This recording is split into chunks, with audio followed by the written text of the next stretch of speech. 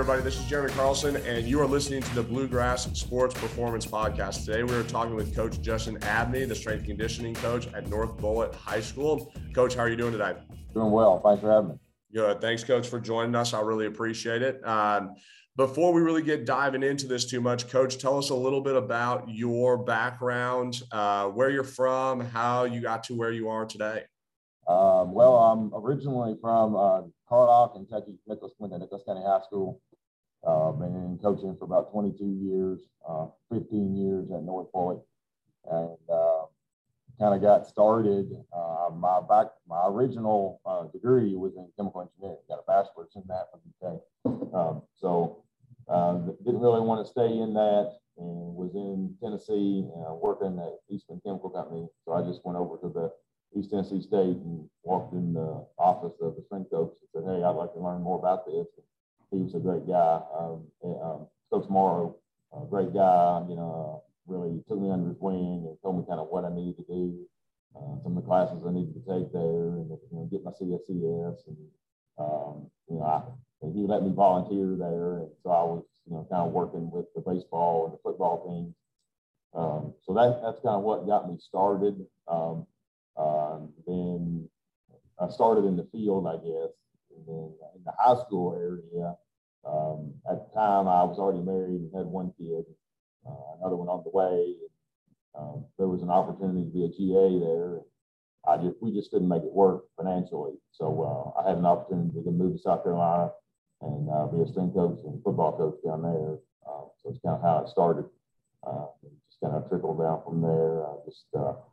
Moved back to Kentucky because we wanted to be close to the family. If I was going to do the high school thing, I could do that in Kentucky. So moved back to my hometown, Nicholas County. Was there a couple of years. Then moved down to Bullitt County, Bullitt Central there 4 years, and then at North Bullitt 15. So, we're kind of a winding road at first, but really excited to be that I landed where I am. To get to see the kids go through school and all that stuff. Pretty cool. Nice. That's awesome. And it's always great to hear and listen to people about how they've gotten to their path. Because there is this traditional way of thinking about how you get into strength and conditioning, doing your internship and then moving on. And then eventually, if you're going the college route, just continuing to progress from a GA into a intern to a, full-time strength and conditioning coach and eventually be a director. But it's been neat in these conversations to be able to see how people have taken a windy road, and it's not all a very linear path, but along the way, I think you probably learn a lot of great lessons while you're doing it. I had, those 3 classes there at East Tennessee State, and got my CSCS, and I've just kind of had to, read a lot of books and talk to a lot of people and listen to a lot of podcasts, and learn things the hard way sometimes, try and that doesn't work, try something else. So it was a fun path. Yeah, well, and that's what this podcast is all about, is being able to help people find those paths and be able to supply more information to them. So I appreciate you being able to kind of open up a little bit and kind of show us what that looks like. So you've been at North Bullitt now for how many years? 15 years. And I just found this out about you when we were setting this up. I didn't realize that you were also helping out with football. So on top of being the strength and conditioning coach, you also are football. What other roles do you kind of have within the school? I'm a chemistry teacher and physics teacher. So I do that. That's my full-time job. And then I do the weight room and everything after school. Nice. We have another coach that's in the weight room during the fall semester since I'm coaching football. So I'm in there full time after Christmas. Yeah, it's crazy when you start talking to people too, to see what all hats they're wearing at the high school level. I think that's one thing that I've learned as I've come down from the college level, how many different hats high school strength and conditioning coaches have to wear and have to flip through pretty quickly, right? I mean, your full-time job is being a teacher. And then you do these other things on the side just to be able to, I would assume, to be able to help and give back to the kids. Is that fair to say? Absolutely. Yes, sir. Yeah, I think that's one thing that I've learned about the strength and conditioning community, is that we're wanting to give back because of either a coach that gave to us or maybe something that we didn't have. Do you have a coach that either inspired you to kind of get into the strength and conditioning field, or maybe lack thereof? Well, I guess kind of the lack thereof. Yeah, I was in high school. I did not have a strength coach.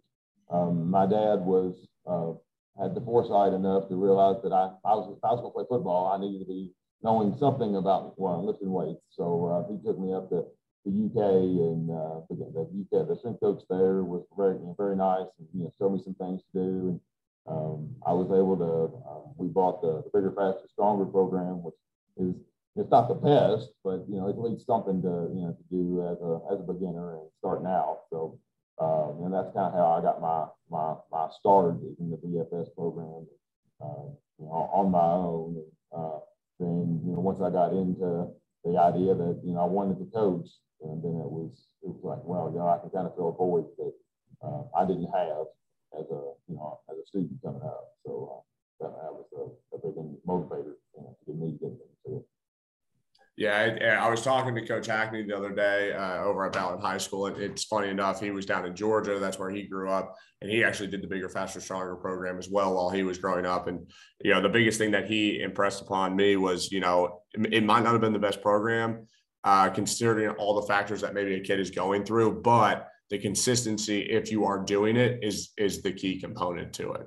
That's the key to any program. You can have the best program out there, periodization wise or scheme wise, and methodology wise.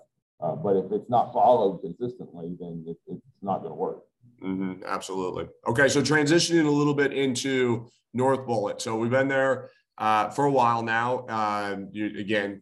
Chem and physics teacher by day, kind of strength and conditioning coach by night, as well as throwing in different things that you do. But tell us a little bit about North Bullitt. I'm not too familiar with the ins and the outs of it, so tell us just generally kind of how many kids go to the school, kind of what the bell schedule looks like, what maybe before or after school looks like for you. Well, we have about 1,200 students. We have 6 periods in the day. No classes or no weightlifting classes are going on during the day. And so most of everything that I have to do is after school. So that kind of puts a cramp on the time frame to make sure we're getting, being efficient when we're out there and not wasting time. Mm-hmm.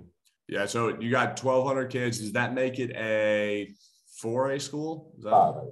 5A school? Okay. So 5A school. So you're going up against the likes for football of Frederick Douglass, different schools like that. And then you're saying you're doing all of your strength and conditioning. Do we do anything before school, or is it all after? No, that's something that I've thought about, and might kind of propose, at least to the football coach. I think he would probably be, open to doing something like that. I'm not opposed to being here, early if it would get somebody else through the process and the program. That's the only problem right now is we don't really have a shower for kids to go to. We're hopefully, we're supposed to be getting a new building and some new facilities within the next couple of years. So, if that comes into play, that might be a little bit more of an option. But that's definitely something that I need to think about. Okay. So then we start talking about doing everything again right now, at least after school. So what's your time frame that you get to work with kids? I mean, if you're trying to get a handful of kids through the weight room, paint us the picture of how big the weight room is, how many kids you can realistically get through there at a given time, some of those constraints that we have there. Because I think it's going to be important when we start talking about what you do for programming, thinking about all of those factors. It's a fairly small area, about 1,250 square feet is all we have. We've got about, 8 racks, and we've got adjustable benches within those racks. So we have to be, very efficient in the things that we're doing and the things that we're using. So probably 40 would be the max to really get, everything through that we have to go through. But that's one thing that we're kind of facing with the football. We had a new football coach come in this year, so we had more kids come out. So we've got about 60 kids on the team. So we've had to split them up into 2 different days with our in-season training right after school. So doing that, 30 and 30 is plenty. But the off season is going to be a little bit of a struggle. So we got to look at that moving forward in that area. but it is constrained, no doubt about it. You just have to be careful with how we're moving from exercise to exercise. Sometimes I will start different groups of kids on different days so that the equipment is available for them when they need it. But you have to kind of plan on those areas to be efficient with the equipment you have. Yeah, absolutely. So are you looking at generally 30 minutes, 45 minutes, an hour with kids? What does that time frame look like? Because you guys get out of school at what? I would imagine 3:30? We get out at 2:10. Okay, 2:10. Okay, you guys get started earlier then. Okay, so we get started earlier. 2:30, that's when we'll start. If we're off season, usually everything. Baseball is going 45 minutes right now. Okay. Football will usually go an hour. Basketball is actually going a half an hour right now. And our in-season football schedule right now is going a half an hour. Okay. So depending on where they are in their program and the process, the timing will be a little bit different. That's another thing you have to juggle with getting them in on out on time. So that the other coach is not mad. Oh, yeah, absolutely. I mean, and that's going to be the biggest thing, right? I mean, I know for myself personally, having kids in a weight class, the bell schedule sets my schedule for me. I know every single day what I'm going to get and how long I'm going to get for and all that type of stuff. But when you start manipulating and doing it after school, it can change. It can go from that 30 minutes to 45 or vice versa as they go in season, out of season. Okay. So that gives us our general kind of viewpoint of what we're doing and what we have access to. So if you wouldn't mind sharing your screen, that kind of gets us started down the rabbit hole of thinking about programming and at least understanding some of your constraints before we actually get into it. So I'll let you kind of go away with it. Before we really get started here, the one thing that I will say is I was fortunate enough to get to listen to Coach talk. I guess it's almost been a year now, Coach, since I listened to you talk. About 10 months.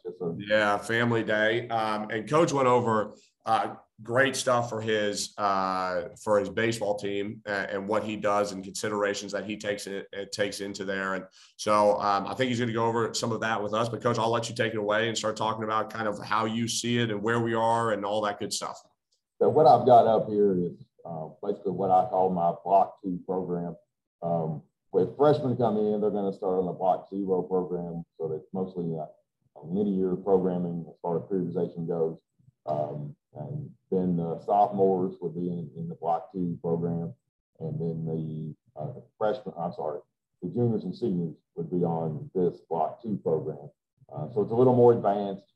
It has something that where they can determine how much weight they're going to increase with the APRE programming process or periodization scheme.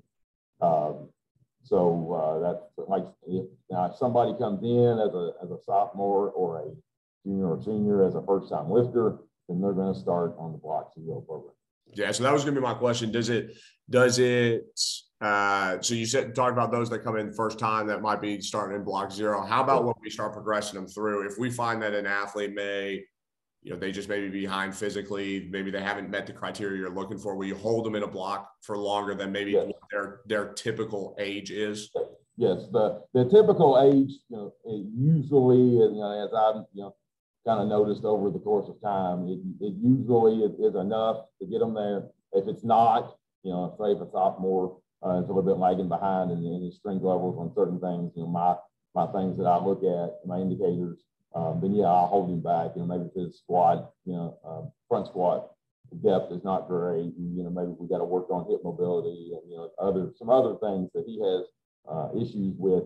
Then definitely we'll hold them back on the Block 0. Same thing with as a sophomore going into this advanced program. And what are some of those indicators that you see as and everybody's is a little bit different. Our Block 0, are you looking for movement proficiency to move us into Block 1? Talk to us a little bit how you may move people down into those. Yes, the movement proficiency is the main thing, because we're trying to get the kids as strong as possible by the end. But if they're not moving well, if the squat is looking, inefficient, if we're not getting depth, if we're not using our hips in the proper manner. Then we'll video and find different ways, that we can get them back to where they need to be and, back on track. But yeah, the movement is definitely the main indicator. And then so that gets us from block 0 to block one. What makes the indicator from block 1 to block 2 for you? Kind of a strength level indication. I've got certain indicators on my front squats, my deadlifts, my cleans, and whether or not they're ready to progress into something like this, because they're getting a little more involved themselves when they're picking some of their weights in their final sets with the APRE program. Okay, and then talk to us. Talk to us a little bit about how you run the APRE program. It was developed by Dr. Mann. Do we go straight off of what he uses? Have you made tweaks? Explain to the listeners what the APRE system is, and then how maybe you have modified it or altered it based off of the setting that you're in with high schoolers. Well, they have a set percentage based on their if the APRE 6 is technically an 83% of their 1 rep max, and then they're going to do set percentages 50% and 75% and then 100% of that 83% on their first 3 sets. Then they do as many on that third set. They're going to do as many reps as they can, and then based on how many reps they get, if they only get 6, they stay the same. If they get 8, they go up. If they get 4, they go down. So they're kind of getting a kind of a sliding scale, if you will, of that final set. That's why it's on the upper end of the more advanced programming. And the APRE 3 is going to be 90% doing those same things, but you're only doing sets of 3 on the APRE 3 days. Now, when you started first thinking about your programming, did we start initially with the APRE? How did that transition or morph over the years as you continued to learn more? And did it matter that they were high school students? It kind of evolved over time. With the block 0 and the block 0 plan, like I said, it's more linear programming, percentage based. Then the block 1 is more undulating. So they're getting a little bit different changes, not just every 4 weeks as that percentage changes. And I was looking for something with a more advanced end of kids. And I don't. The main reason that I went to this is that I don't have any BBT. No, I don't have any technology right now at all. So I needed the best way of doing and determining what that next set would be is based on how fast we're moving, the bar weight, whether, is the bar weight appropriate? And I don't have any way of doing that other than me just saying, okay, we're looking for bar speed. We have to move the bar fast and everything that we do. Now I do that, but I have no way of showing them, okay, this is what you did on that last set. It has to be here, or we'll go up or down based on what you're doing. So that was kind of my thinking and reason that I went to this is because it's kind of the next best thing to the velocity-based training. That was my mindset. Awesome. Okay. Sorry, I know I took us down the rabbit hole of APRE. So, but I think it's a great thing. A lot of high school coaches use it. I think it's important. When I started using it at Mercer, the one thing that I noticed is that there were some days where athletes came in and felt really good. And I think the APRE system does a great job of adapting to it. And then there are other days where they don't feel so good. They could have just come off a football game or a basketball game or something like that. They just need to hit their APRE 6 and then out the door they go and we're good to go. And it doesn't mess with them. That's another great thing about it. Yes, absolutely. I totally agree. Okay. Sorry. So continue. So keep walking us through there. Okay. So this is kind of the yearly programming scheme, periodization scheme. So I always start in every block because I'm coming back. Basically, you see that 8:22 is when these guys start. We go back to school about 8:09, 8:10. So they're basically off those last 2 months of the school year. They're doing summer ball, and if they're lifting on their own. They're not lifting with us. The baseball team is one of the only ones that don't lift during the summer with me. Most of them are lifting here with me. So because of that, I kind of start everybody on about a 4-week kind of a block zero. We kind of remember the groove. And if I go over here, go back to week 1 here. You can see I got body weight, parallel squat, make sure we're sitting back, push-up holds on the floor.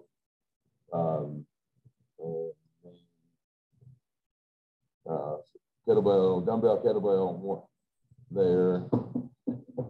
Kettlebell deadlift, I'm sorry. And then our ISO holds is a key thing that I'm using on the cleans. RDL ISO holds, we're holding that position at those particular positions. So we're making sure that we're getting the right positioning, remembering those things. Like I said, this is the same thing that the block zero freshman guys will go through. Gotcha. But we're kind of remembering over it, kind of bringing it back to the older guys to just remember those positions. And, with the push-up holds, the back's flat, they're not, the butt's not up in the air.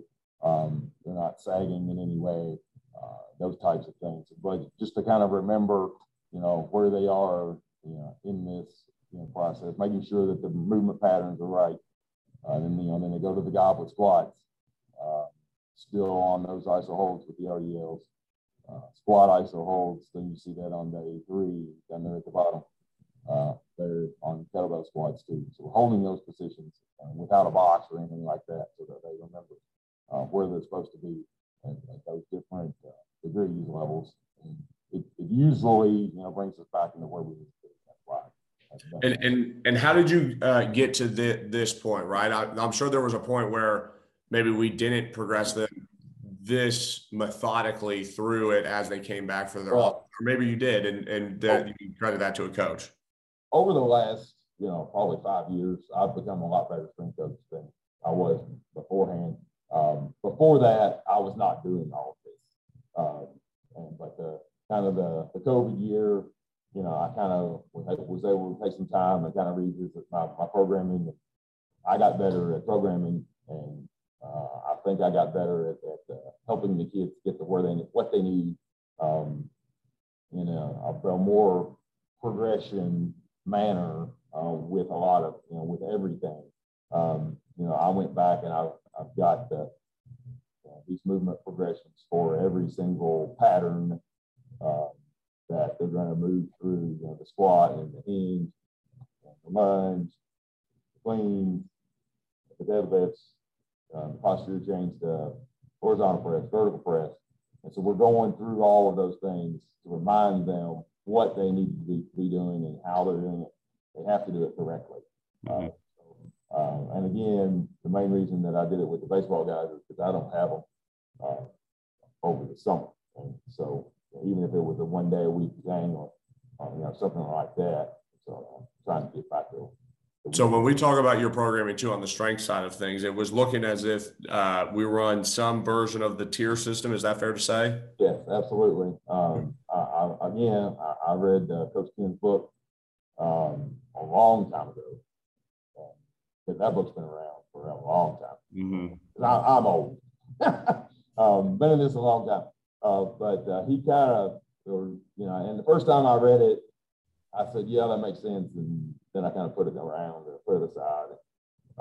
Then, a couple of years later, I said, this is the way we need to be trained to have all of our athletic programs set up, right? Because, because before I was a upper lower split, because I kind of had a powerlifting background. And so that's kind of what I knew. And I would throw in some clean, on the upper body days and doing clean pulls, or we were doing something explosive every day. Mm-hmm. So I knew I needed it there, but it wasn't enough. And so, Coach Ken's book, the tier system, kind of opened my eyes about how I need to program my day. The make it, because we play, all sports are played in a total body fashion.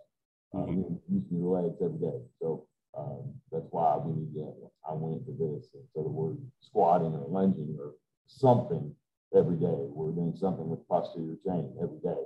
And that I knew it, but his idea about how to put it all together just kind of really made sense once I had a little more experience in programming, and it made sense the second time around. So and if I was looking correctly on that, if you go back to your baseball, what you were showing us earlier there, so when we're looking at this, right, I think in Coach Ken's tier system, right, I remember I was similar in the fact that I remember reading that as one of my very first books that when I got into strength and conditioning, his movements that he had was on Monday we go TLU, and then everything just rotates up or down, however you want to consider it, LUT on a Wednesday per se, or your second day, and then you finally finish with a UTL split on the last day, and there's posterior chain and all that. But it looks like, from what I can tell here, and you can tell me if I'm wrong, but it looks like you've kind of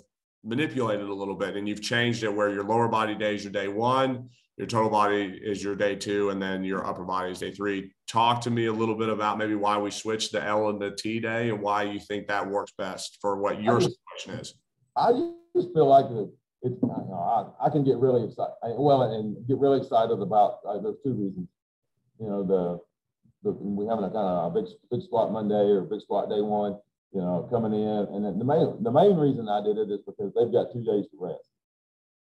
And I want them to be fresh and recovered and ready to go when we're doing heavy squats, and that's the main reason that I switched it. If it was here, then they had the cleans, and if I had the deadlifts there, may not have the deadlifts there. It's just they've only got 2 days, basically one off day, but they'd have 2 off days in the other way. They've got the weekend. So that's the main reason. I want them as fresh as possible as I think they should be for the heavy squat. That's the main reason that I did that. Fair enough. Yeah, it's always interesting to see, again, just small manipulations of a program can make a difference. But again, I think a lot of it goes back to what you're seeing, right, and what you get to experience on a day-to-day basis. Because again, the traditional Joe Ken system is the TLU and then LUT, but again, you're right. I mean, they do get 2 days. I mean, they get 2 days to come back, and they get to rest and be able to do that. So that's really interesting to be able to see there how you have progressed that system to fit the need that you have there. Anything else that you want to talk about in terms of maybe something that might be unique to your program that you're doing with those off-season kids in this block too, that maybe a little bit different, or something that you like to kind of hang your hat on? Well, I like what we're doing with the med balls. And we're doing those, 2 of them every day. And because we're trying to get rotational power, and we're trying to get core activated, and kind of link those 2 things together, and making sure that we're able to transfer energy from the top to the bottom with our core strength and ability there. So those kind of hit both ends of things. And Eric Cressy is great. That's where I got all this stuff from. And this was actually, I found it free on his website. It's a little video you watch. And he goes through all of this. And my descriptors are over here. That's not me. He just shows you how to do it there. But I also got some more ideas from the baseball summit that Kent and TCU kind of put that together. Great information. Again, I'm trying to go to clinics and to be on those the podcasts and the baseball summit. I'm trying to continue to learn. It's these cutting edge things, and apply it to my setting. Some of those guys are college guys, and but there's still a lot of stuff that we can get from that. Zach Kent's got a book, movement to maxes, for making sure that we're making sure that movements are the first thing that we're looking for. That's the main indicator of before we progress. And, so that's again, a great read if anybody hasn't read it. He kind of, again, just reiterated that mindset there. I'm sorry, I kind of off my tangent. But the mid balls, I really think we've gotten a lot of carryover on the field. I think Coach White said that the first year we did this, we had a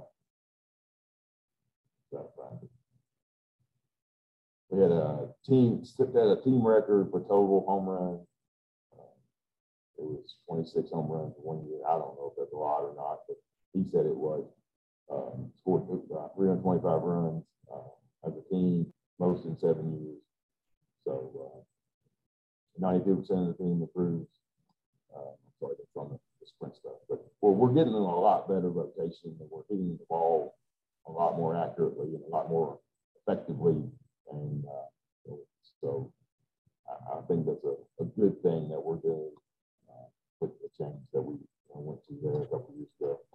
That's awesome. And I think this was one of the things that you might have presented on, or partly presented on last, again, I think it was November, October, something like that.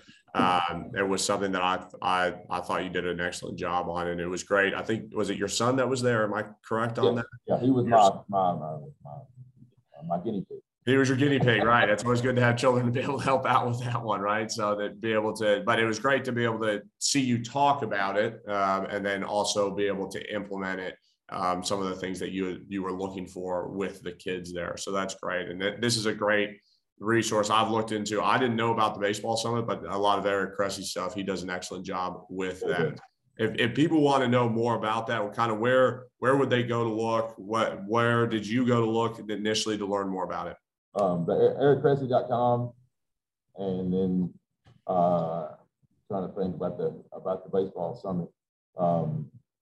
You just follow Zach Kent on Twitter. That's where I saw it. Okay. There's several of those guys that were on there, the people that I already follow anyway. That's awesome. But now again, Twitter has been a very good resource for me to learn some new things as well. It can be a very, very powerful tool. Well, it's how we got to be able to do this podcast today, right? Being able to have those connections. Again, we met in person, and but to be able to stay in contact, or at least check in and say, hey, this is what we're doing, and we can continue to do that work, which is awesome. It can be also a negative tool if used incorrectly, but it can also be a very powerful tool if used correctly. And I think the strength and conditioning world only continues to gravitate towards it and be able to put out more information. There's, of course, always the negative side of it that people get into arguments about. But I found it's been great to be able to connect with people and reach out to them. And everybody's usually pretty receptive in terms of trying to help out. Very. I don't feel like knowing I'm smart enough to argue with anybody about anything. So I just read. Yes. You and me both. I sit in the background and I just take in the information. And it's good to see somebody, or some people are so passionate about it. I'm all right with just staying in the background and reading it. Yep. That's awesome. What else? I know one other part of your program is change of direction, linear stuff. What else do you kind of have that you work on with your kids on that? We'll go 3 days a week with the sprints and the agility training as well. I got the kind of a start, the first half of this from when I worked at Bluegrass Sports Performance a long time ago in Louisville. So the sprint mechanics, we'll change this about every 2 or 3 weeks. It starts with an A march and an A skip, and we'll just do various things to kind of remind them, the proper path to have when they're sprinting. And in the wall drill, same kind of thing.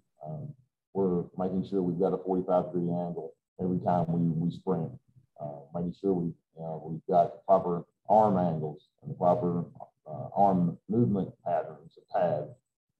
So, those are two big things that can, really help improve the times of the kids pretty quickly. And then we'll do, again, some sprint starts that are, again, trying to get them at that 45-degree angle, the hop starts and the falling starts. What is, just out of curiosity, I think everybody's got different names for different things, but what's a hop start? Can you describe that to us? Yeah.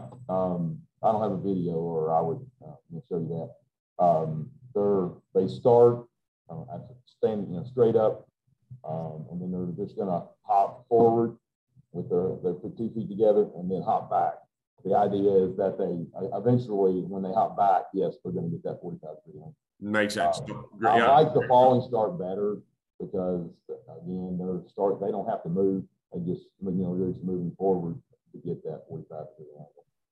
So the falling start's my favorite.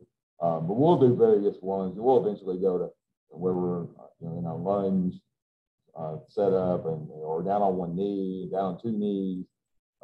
But we'll change those sprint starts from the various things throughout the year, just to get them coming out, because they're athletes. Mm-hmm. They've got to be able to come out of various positions to be able to sprint. So that's the reason we change it. Absolutely. Then the sprints, and the making sure that we are distance appropriate. So with baseball, we start out with 10s and 30s. We'll go to we won't go any further than 60s. That's the farthest we go. And then the flying sprints, usually we've got a 30-yard acceleration period, and then the 10-yard sprinting period, to try to make sure we're getting the max velocity. That's what we're working. The first part, kind of the first half, the wall drills and sprint starts are more acceleration driven. The 10-yard sprints, 30-yard sprints, acceleration driven, and the flying sprints are more max velocity driven. So we'll do both of those in the same day. How much lead in do you give to those flying sprints, and are we progressing those as the off season goes along? Are we getting larger and larger distances, and are we timing those? I guess that's kind of a 2-part question. Yeah, we are timing. We time everything. That was another thing I wanted to make sure that I said. We time everything. We post everything. I've got a top 5 board, and that I print out and post, and they post in the locker room for me. To make sure that and again, while the timing goes on, the kids are competing with one another at that time. So there's a double whammy there, double positive whammy there. Mm-hmm. What was your other question? The sprints on the. Yeah. How are we? What's the distance that we start with, and then do we increase, decrease? How does that work in your program? I usually start with 30, and then progress to 10. Okay. So I start farther and progress to so we can try to, we give a longer period to get the max speed, and then I'm going to giving them a shorter period to get the max speed. And is the hope to, as you progress along, because if you have 30 yards to build your speed up, theoretically you should be able to hit a faster flying 10. Yes. Is the hope that as the distances decrease, but we've been in the training program longer, that we're trying to hit similar, if not faster? Is that kind of your thought process there? Yes, exactly. Because the shorter distance time sort of lead in is more, similar to what they're going to have on a field of play. So, that's the reason that we're trying to go with that. Got it. Awesome. And then what are we doing with plyos on that day? And then this is kind of where we start. We start with the vertical jumps and the board, again, just basic stuff. Again, making sure we're landing properly, making sure we're getting explosion, that we're swinging our arms, we're bringing them through. But the landing is the key. And they're not on here, but I usually start. I should have put that on the first one. We just kind of go off of the box like a drop jump to just that practice the landing before we do any of these jumps to make sure that we're good with it. We usually do that kind of in the weight room before we do that. But then lateral broad jumps, again, all that's 2-footed. Power skips for height. So now we're taking that skipping thing and trying to get as high as we possibly can on every step. Same thing for distance, and then that's forward, and then that's lateral. The day, I'll skip day 2 in a second. Day 3 is the same thing for the first few weeks. Then agility, again, just basic movements. We start with the ladder and the cone, pro agilities. And then after week 6, we go 6 weeks of kind of a basic agility movements and timing the pro agilities and that type of stuff. Then we move into more specific, baseball specific or sports specific items. At that time, we'll do a change of direction, and we'll talk about acceleration, trying to accelerate and stop. This is where our curve running and sprinting would come in eventually. Obviously, I'm not going to start there, but that's where. And thinking about it more of a lateral or angle acceleration and agility than just the basic agility. So that's absolutely. How are you recording and timing some of these? Are we doing it off of hand? Do we got some type of timing system? What have you found? What have you done? Right now, we're using a handheld apparatus. I bought a pre-lap timer, and I can't get it to work. I'm a little technology a little bit. It's not my friend sometimes. So I have to go back and look at that. Try to. We used to do a little bit with the football guys at the beginning of the year. The only thing, my only hang up is, yes, they're going to be more accurate once we figure out how to use it, but it just takes so much time. Yeah. And that's my only hang up with it. It's if I'm trying to get, even when we bought a second little apparatus that attached to the waist. Yeah. And you've got and I guess with baseball, it's probably a little better. It's probably only 30 kids. It might not be that bad. I've got 2 of them, and I paid for them, so I've got to figure out how to use them. The one thing that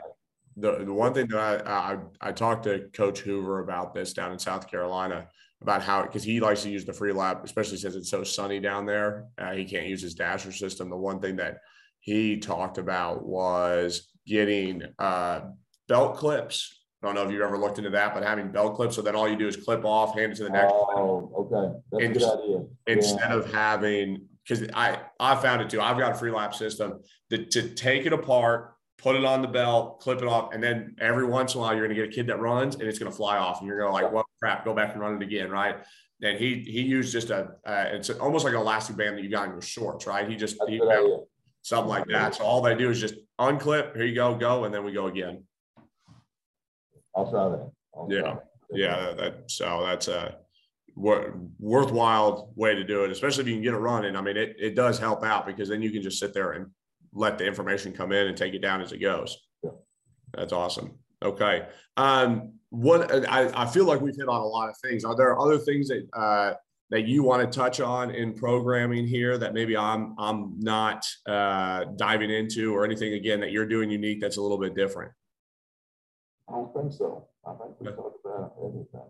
Yeah, again, this is great. I think this is a great starter for us to kind of get a look into, again, a different program that does things different ways based off of the setup that they have. And I really do appreciate you coming on and being able to do this. It's been really good. And tell people as we kind of wrap up here, how listeners can reach out to you or follow the work that you're doing at North Bullitt.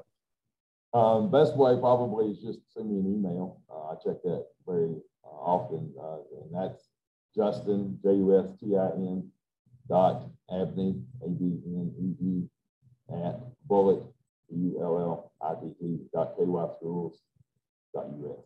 Awesome. Well, hey, before we go, this is the one last thing that I want to do, and I'm going to kind of catch you off guard because I didn't put it in our show notes to start out, but go ahead and promote your powerlifting competition that you do. This is something that I was fortunate enough to bring my team to this past year, but promote it for us. Talk to us a little bit about why you do it, what the money is used for, different things like that, so people can get an understanding. And if you've got a date out there, you might not already, but if you do have a date, give us what that will be. Thank you. Yeah, we host the state powerlifting contest every year. It's a push-pull contest where we have a bench press and a deadlift that we're competing with. It's always the first Saturday in March. Let's see my calendar here.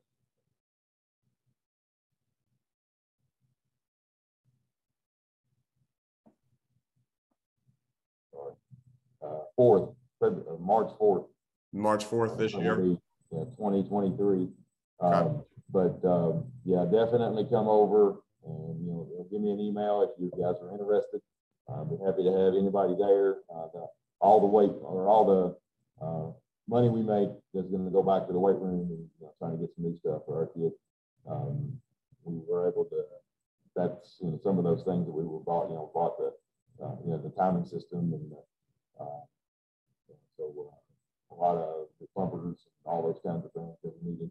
But just that's where it goes to, and the kids really enjoy competing and kind of seeing where they are. It's most of our football guys that are in it. The baseball players, their season is starting about that time, so most of them just aren't able to make it work. They usually have a scrimmage that the same day that we have our contest. But it's most of our football guys and some of the guys that don't play any sports at all. That's all they do. Yeah, and I will say, as somebody that came this past year, we did ours very last minute in terms of getting signed up. You guys were great to be able to work with us, and we only were able to get, I want to say, around 15-ish kids together, 15, 20-ish kids together. They had a blast. I mean, we were up there. It was an all-day affair, but they had a great time just being able to get to know. And it's the one thing that I really enjoy about powerlifting is that as much as we were competing against each other, we were competing with each other, and we were making friends along the way.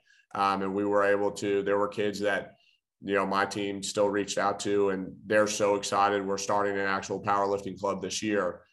And they are like, are we going back? And I was like, well, yeah, if you guys really want to, we'll figure out a way to go back. And they're like, okay, we're in. And we've got the kids. And I will say this, the kids enjoyed it so much that they have been bragging at school. It was so much fun that we had 80 kids show out to our first powerlifting club day. Wow. And that's amazing. Yes. And so I know I didn't have an opportunity to tell you that, but I figured this would be a good time too. But that, again, it wasn't anything more than you guys just put on a good event, and they had a great time being able to do it. So if anybody is out there that's listening to this in the state of Kentucky, or if you're on that southern part of Indiana, it's a great opportunity to get your kids involved. And I think personally for football, and I don't know if you've noticed this, but for football, it's a great kind of break right before, to see where they're at right before they go into kind of their spring ball. Yeah, that's the reason we started doing it. When I first started doing it, when I first got over here to North, was so that the football guys would have a competition, somewhere kind of, in the, or more one or more competitions, during the off season, and it wasn't that lull, something to push them to work toward, during that off season. And that's long, for those guys to not have something competitive, to be pushing for, and to just, to not just be going in the weight room every day and not really having something some goal out there, some date, they have to, be their best, on that date and get to go compete against other people, but also compete against yourself, going in and making because you don't always have the best day, but it's a lot about a lot of teachable moments, about how you're going to handle adversity and how you're going to pick yourself up when that first attempt doesn't work and doesn't go.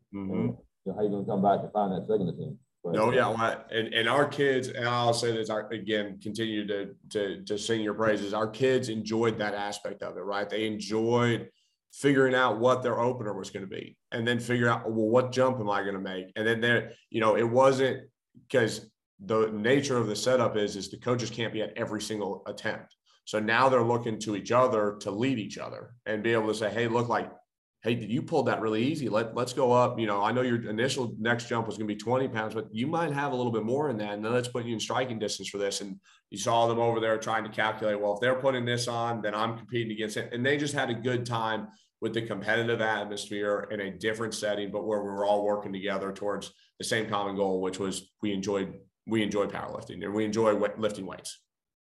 That's always been my, experience with every, I've done several of my own, throughout the years. And, I've never been to any powerlifting contest where there were people that were ugly or, upset or, they're all there together and they're going to help you.